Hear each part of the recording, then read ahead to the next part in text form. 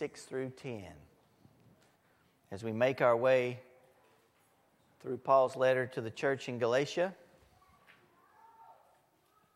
We saw last week that Paul was a messenger, an apostle. He was not sent by men or from men or by men, but by Jesus Christ and God the Father.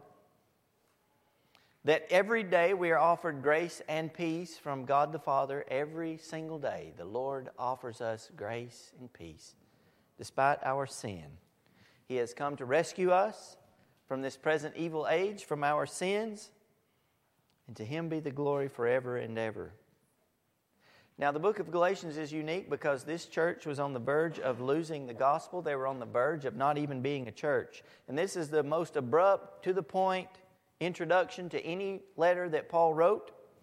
There's not much of a greeting, and there are no accolades for the good things. In Romans, he says the whole world is hearing about your faithfulness. He talks well of the Corinthians, even though they had problems in that church. He talks well of the Ephesians and the Colossians, but the Galatians, he goes straight to what we are about to read today. He's going to an issue of dire importance. They are abandoning the good news.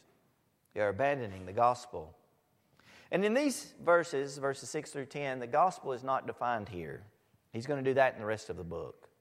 He's going to unpack what is the gospel in the rest of Galatians, in the rest of the book of Galatians. Instead, these verses are going to zero in on the absolute importance of getting the gospel of Jesus Christ correct and the consequences of what happens if we lose it. What happens when a church ceases to hold to the gospel of Christ? So let's begin reading this morning in Galatians chapter 1, verses 6 through 10. I am amazed that you are so quickly turning away from Him who called you by the grace of Christ and are turning to a different gospel. Not that there is another gospel, but there are some who are troubling you and want to distort the gospel of Christ.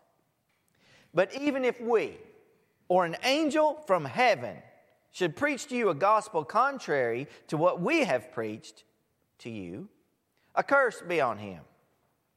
As we have said before, I now say again, if anyone is preaching to you a gospel contrary to what you received, he is accursed.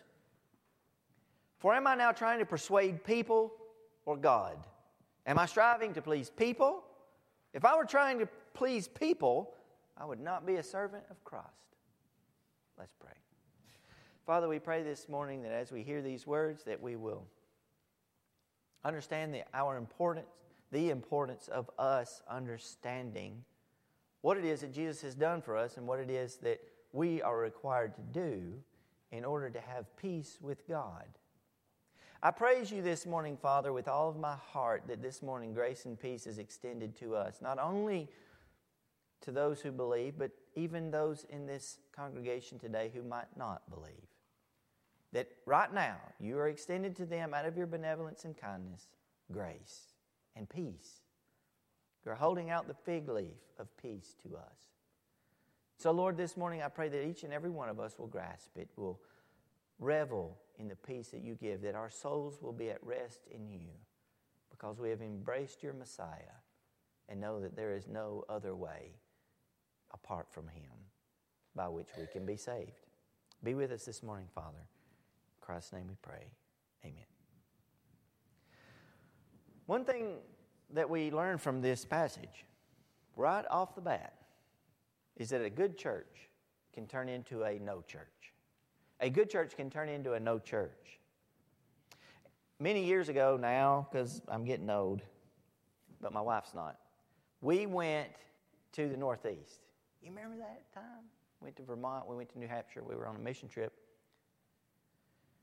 In the early days of the Americas, there were a lot of healthy, thriving churches. In fact, we know that the Puritans came and settled in those places, and they made good churches that were preaching and teaching the gospel of Christ. But what Amy and I saw as we went through there, that the churches there were no longer churches. Most of them were museums. A lot of them were museums. Some of them had gone from being Puritan churches to being Universalist, Unitarian churches. The same churches that those folks built when they came over in order to enjoy religious freedom, in order to try to start something new, founded on the gospel of Christ, their churches are now either museums or Universalist churches. They were once thriving and orthodox, and now they are extinct. So just because a church has a good beginning, or is even within a good denomination, it does not mean that that church holds to the gospel of Christ. Things change. And without careful oversight and consistent biblical teaching, the church can devolve into an apostasy in a startling short period of time. And the Galatian church is a prime example of this. How old do you think this church is when he writes this letter? At most, it's 20 years old. So our church here, about 11 years old, 10 years old. So the Galatian church was only twice as old as ours. And already they had abandoned the gospel. And this church was not founded by just folks like us, even though we are saints by calling.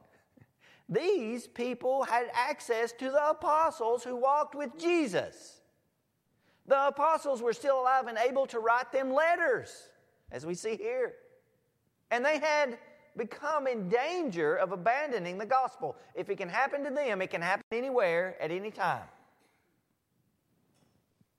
And Paul is astonished that this church is sliding into apostasy. He doesn't have much words of greeting. Like, I am amazed. I am astonished that the gospel, which was delivered to you, you are now in danger of losing it.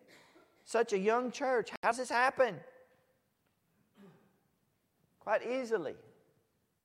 The church ceased to pursue Christ by faith and began to pursue Christ by works, by thinking that they would make of themselves good people by keeping the law of God, by which no one will be justified.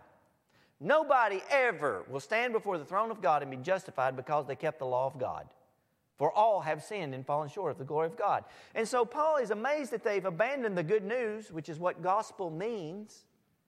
Because when you abandon the gospel of grace to law, that is not good news. Because for one thing, you can have peace with God when you realize that your salvation is all about Christ giving of himself for you, rising from the dead, and all you have to do is love him. Once you enter in, I've got to keep these laws, you will never have peace with God because you will never feel good enough because you will never be good enough. That's not good news, and there's no peace there.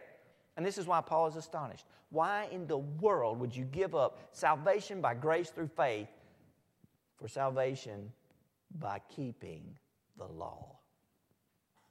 Why would you do that? The congregation can cease to pursue Christ by faith, and when they cease to pursue Christ by faith, they cease to pursue Christ with their heart. They begin to pursue works. They cease to pursue Christ with their mind. They do not love him with all of their heart, with all of their soul, and with all of their strength. And the gospel is abandoned for law-keeping, for pride, and for comparison between people. And that's a horror. So how does the church lose the gospel? Well, let me ask you this question. You don't have to answer out loud because it'd be a mess. There's a lot of people in here. Friend, what is the gospel? If I were dying, you came upon me and I had rolled my car over and it was clear that I was not going to live very much longer, and I looked at you and I said, "Good sir, ma'am, what must I do to be saved?" What would you say? What would you say before a group of your peers if they said, "What do you believe it takes for someone to be saved?" Would you be confident in your answer? Would you know what to say? And if pressed, would you be able to defend your answer? What if you had to go before a group of people who denied the gospel and they wanted to know what the gospel was? Would you be able to defend what you believe? Would you be able to say the gospel? Would it make you nervous? If you had a friend who was lost, would you want to share the gospel with them, or would you rather call me? Why are you calling me? I don't have a gospel any different than you. God's put that person in your life for you to serve them. I'm not saying I wouldn't go. I'm saying God's positioned you to go. What is the gospel? And if you are nervous, unsure, unsteady about that answer, that is how the gospel is lost. Your salvation depends upon you understanding these things. To pass on the baton of faith, we need to know what the faith is. Some of us are coasting, and we don't know it, but we're legalists. We think we're good people, and the Bible says everywhere, we are an evil, wicked generation.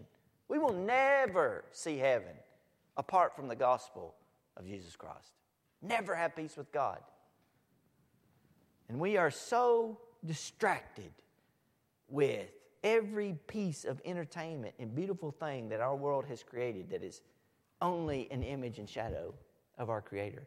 We're so endlessly distracted with television, phones, video games, marriage, yes, children, yes, sports. You wake up this morning, your phone wakes you up. You look at your phone, you're screaming through Facebook, you're barely awake. You get up, you go get a shower. At night, you come home and then you go to work, and you work all day. And then you come home from work, and you watch TV, and you go to sleep, and you start the cycle all over again. Are you taking any time to see if you understand what is so important for the salvation of your soul? Because that's how the gospel gets lost. Can we defend it? Can we defend the gospel? Would it make you nervous? Do you know what you believe? A good church can turn into a no church in a span of time so short. We've seen that over and over again in history. Not only a whole church can turn away from the gospel, anyone who teaches the gospel contrary to what the apostles delivered is accursed. That's what Paul says. He says in verse 8, even if we or an angel from heaven should preach to you a gospel contrary to what we have preached to you, a curse be on him. If I preach to you this morning something other than the gospel of Christ, I stand under a curse. I'm cursed myself because I don't know the gospel, and I'm cursed because I'm leading you astray. Anyone who teaches another gospel is accursed. Paul quickly explains that there really is no other good news. There is no other good news under the sun. There's only one good news. The rest might look like good news, but they're actually terrible news. They're terrible news because they can't do what they say they will do, and they are terrible news because they bring no peace with God. And Paul says that even if an angel should fly from the throne of God and come here and preach to us a gospel other than what we've received in these scriptures from these apostles, that angel is accursed. Doesn't matter how glorious the person looks. Doesn't matter their reputation. If they change the message of the gospel, they are under a curse. So if you teach people a false gospel, you are accursed. It's my job to disciple you into the heart of the gospel so that you will not fall under that curse. Strikes right at the heart of our pluralistic society. There are not many paths to heaven. There are not many paths to heaven. There is only one way. I talked about this last week. I'll talk to you about it again today. If you look in John chapter 14, those disciples were not so bright, exactly like the disciples in this room. And Jesus said, I'm going to prepare a place for you that where I am, there you may be also. Where I'm going right now, you can't come, but I'm going to come back and get you. And Philip says, Lord, how can we get there? We don't even know where you're going. What did Jesus say? Philip, I am the way. He is the only way. There is no other way. Jesus says that the only way to enter into the sheepfold is through Him, and He is the door.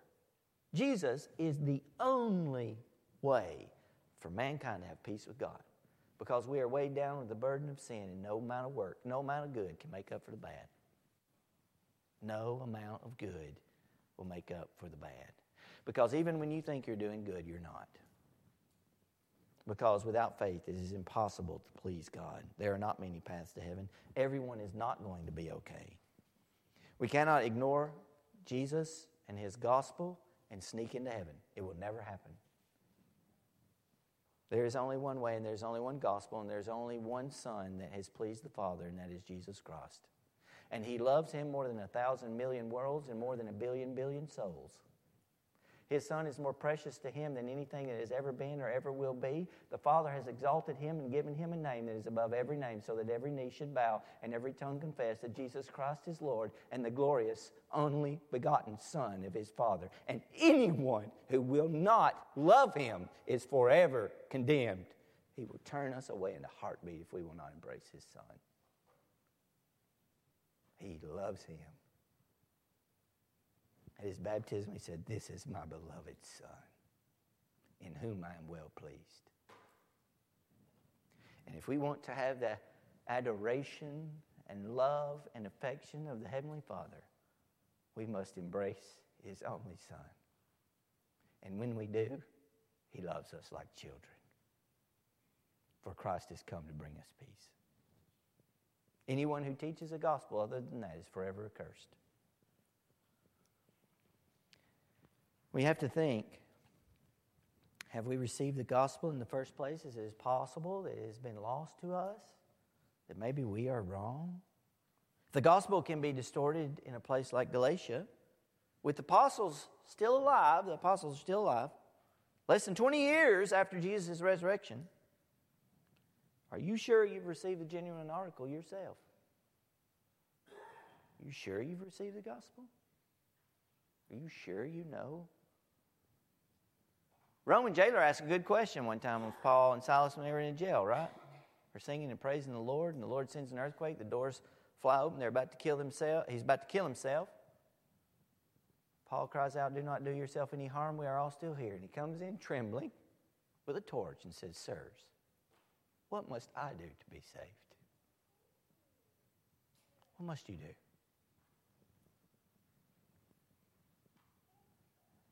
If we hear and articulate a false gospel, we will be accursed ourselves. It is therefore then of paramount importance that you learn to discern. You cannot piggyback onto heaven on my back. I cannot get you there. I am just a messenger. Only a messenger. Not worthy to wash the feet of the Savior. Can't hold water for the apostles. This word is all I have. The Bible says in Acts chapter 20, verse 30, when Paul was speaking to the men of the church of Ephesus, he says, "From among your own selves will arise men distorting things to draw away the disciples after them. From within the church there will come false teaching." In fact, one of the apostles themselves began to fall away from the gospel. Did you know that? We're going to learn about it in chapter 2. Peter began to withdraw himself from the Gentiles.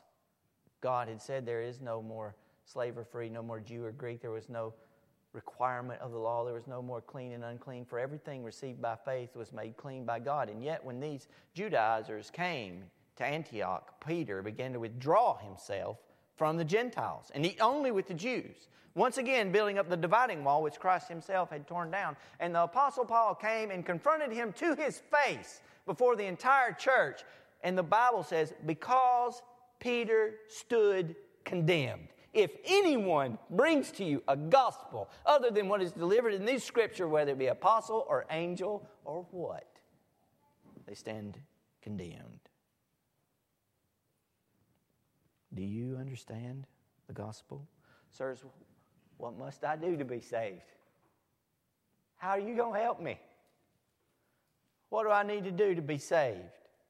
Do I need to do some great deeds? Do I need to give away all that I've owned to the poor? Do I need to give my body that it might be burned for the sake of the gospel? Must I go and be a missionary in a wild place where they've not heard the gospel? Is this what I must do to be saved? Must I give up my life, my children? What do I need to do to be saved? What work can I do to be saved? How can I be pleasing to God and have peace with the Father? Where will I go? What must I do? Or how you answer that question is very important. Because there are troubled souls out there who are absolutely undone by sin. And some of them, by the grace of God, feel the weight of that sin, and they feel that they are not at peace with God, and they know that something's not right in the world. How will you help them? Will you tell them they need to go to church? You need to start going back to church. Why don't you come to church with me? Is that what Paul said to the Roman jailer who fell trembling before him? Believe on the Lord Jesus Christ and you will be saved, he said. Paul had no power to confer salvation. But Christ did and does. There is no other way. You don't have to do anything. You don't have to ascend into heaven and bring down salvation for yourself, for Christ himself has descended from heaven to bring salvation down to us. He is the way. He is the truth. He is the life. All our sins, though they be as black as night and as heavy as lead, the Lord Jesus Christ can dispel them all. All we must do is love him.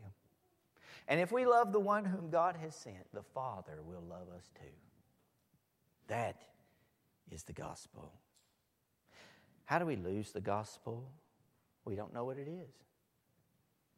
We think that we can do something to be saved. We begin to add things to the gospel. We begin to judge people by what we think are necessary outcomes of believing the gospel. But let me tell you something.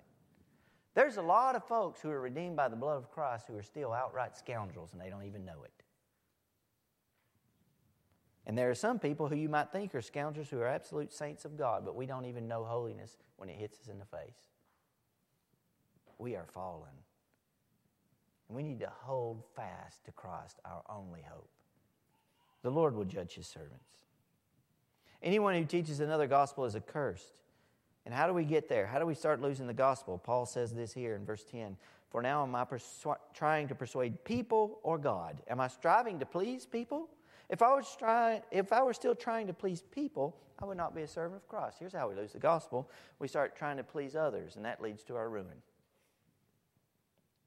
The greatest temptation that you will ever have with your family, with your friends, in spiritual conversations, is that you want to please them. You don't want to upset them. You don't want to rock the boat. You don't want them not to like you. And so we will hedge on the truth. Or we won't say the truth, and we will hold back. And that's how we begin to fiddle with the gospel and ruin it. I'm going to tell you something hard today, can I? You can have you a 4th of July party at the church if you want to. You can shoot off fireworks and you can sing, God Bless America. But brothers and sisters, that ain't the gospel. You can get here, you get people in here with it, but you can't get them to heaven with it.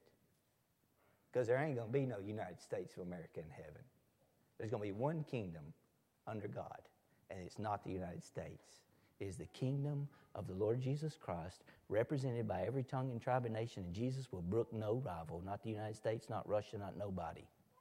We are an outpost of heaven in the midst of a fallen world, and we must be a bright light to people who say the only way to heaven is Christ. Whatever you bring people to the church is what you'll keep them with. And so we're going to bring them, we hope, with the gospel of Christ, that Christ saves sinners by grace through faith and that there is no other way. And if people don't like that, we cannot change it for them. You can get people all kinds of ways. I'm not saying don't be hospitable. We should be hospitable. You can do all the other sorts of stuff that you want to do, but don't confuse things with the gospel that aren't it. We want to please people. We want people to be saved. Listen to this. Did you know that your desire for other people to know Christ can lead you astray from the gospel? Because you think, oh Lord, look at all these lost people. How are we going to reach them? We're going to do all these things. We're going to have this party. We're going to do these things. I'm not saying these things are bad anymore, and I'm saying marriage and children are bad. But those things can distract you from the gospel too. So you come up with all these plans and these schemes to get people in, and in the midst of all that party and hoopla, you never confront people with sin, the shame of it, and the fact that if they do not bow the knee to Jesus and give up everything for Him, if their identity is not firmly and only located in Christ, that they're doomed, we're not helping the people we want to help. Jesus Christ preached a message one time based around the Lord's Supper. Said, if you don't eat my flesh and drink my blood, you have no part of me. And everybody turned around and left. Jesus looked at His disciples and said, do you want to go too? What in the world kind of strategy is that, Lord? Peter said, no. Where would we go? You have the words of eternal life. That's good. The old Puritans used to say the same sun that hardens the clay melts the ice. That's what the gospel does. Some it will harden, some it will melt. Our job is not to mess with the gospel. It's to tell people the only hope is through Christ. We will be tempted to change the gospel to please people, even to get them in here and even to get them to stay. We'll make it less absolute. We'll be tempted to act like everybody's going to be okay when we know they're not. Because we forget this very important lesson that we learned last week, and we're going to close with this lesson. The ultimate goal of the gospel of Jesus Christ is not to save people. The ultimate goal of the gospel of Jesus Christ is to bring glory to Jesus Christ. Whether we eat, whether we drink, whether we evangelize, or whether we have a party, we do everything to the glory of God in Christ. The ultimate goal of the gospel is the exaltation of Jesus. Salvation of sinners is a means to that end. But if we think the sinners are the point, my friends, we'll lose the gospel. Because sometimes Jesus looks people in the eye and says, do you want to go too? We might lose our building. We might lose our church. We might lose everything. Well, Jesus said, if you're not prepared to lose your mother and your brother and your sister and your father and your aunt and your uncle and everything you've got for my name's sake, you're not worthy to be my disciple. For whoever wants to keep his life will lose it. Whoever wants to keep his life, whoever loses his life for my sake will find it. Hard words. Hard words. I don't want to run anybody off. I love people. I don't love them more than Jesus did.